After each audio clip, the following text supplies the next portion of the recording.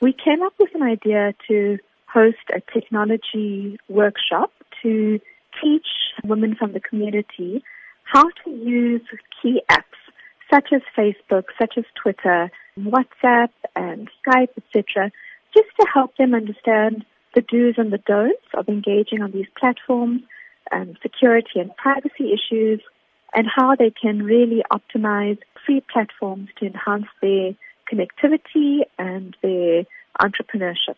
Do you believe that social media is a way of uniting women, helping them share ideas and grow not only themselves, but also even if they have home businesses? Absolutely. So what we see in East and West Africa particularly is that entrepreneurs are very, very effectively using mobile platforms to boost sales of their independent or group businesses, to connect to suppliers or connect to funders, and really to profile themselves in the market in a way that has even connected them to international platforms.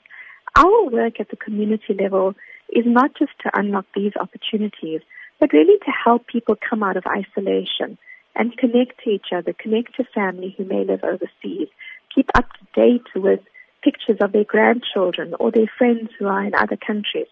So it's got multiple ambitions and goals, but really to allow the older generation to also benefit from the technology platforms that most of the younger generation take for granted.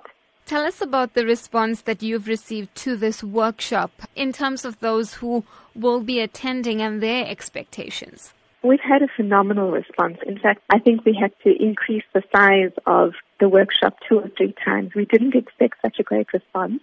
But it's not about numbers for us. It's about the impact that we will have on the individuals attending.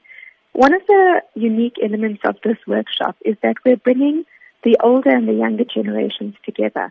So we've got a group of young girls at school and at university who are going to dedicate their time to work with the older generation in the workshop and hopefully create an event that allows a whole lot of new connections to be made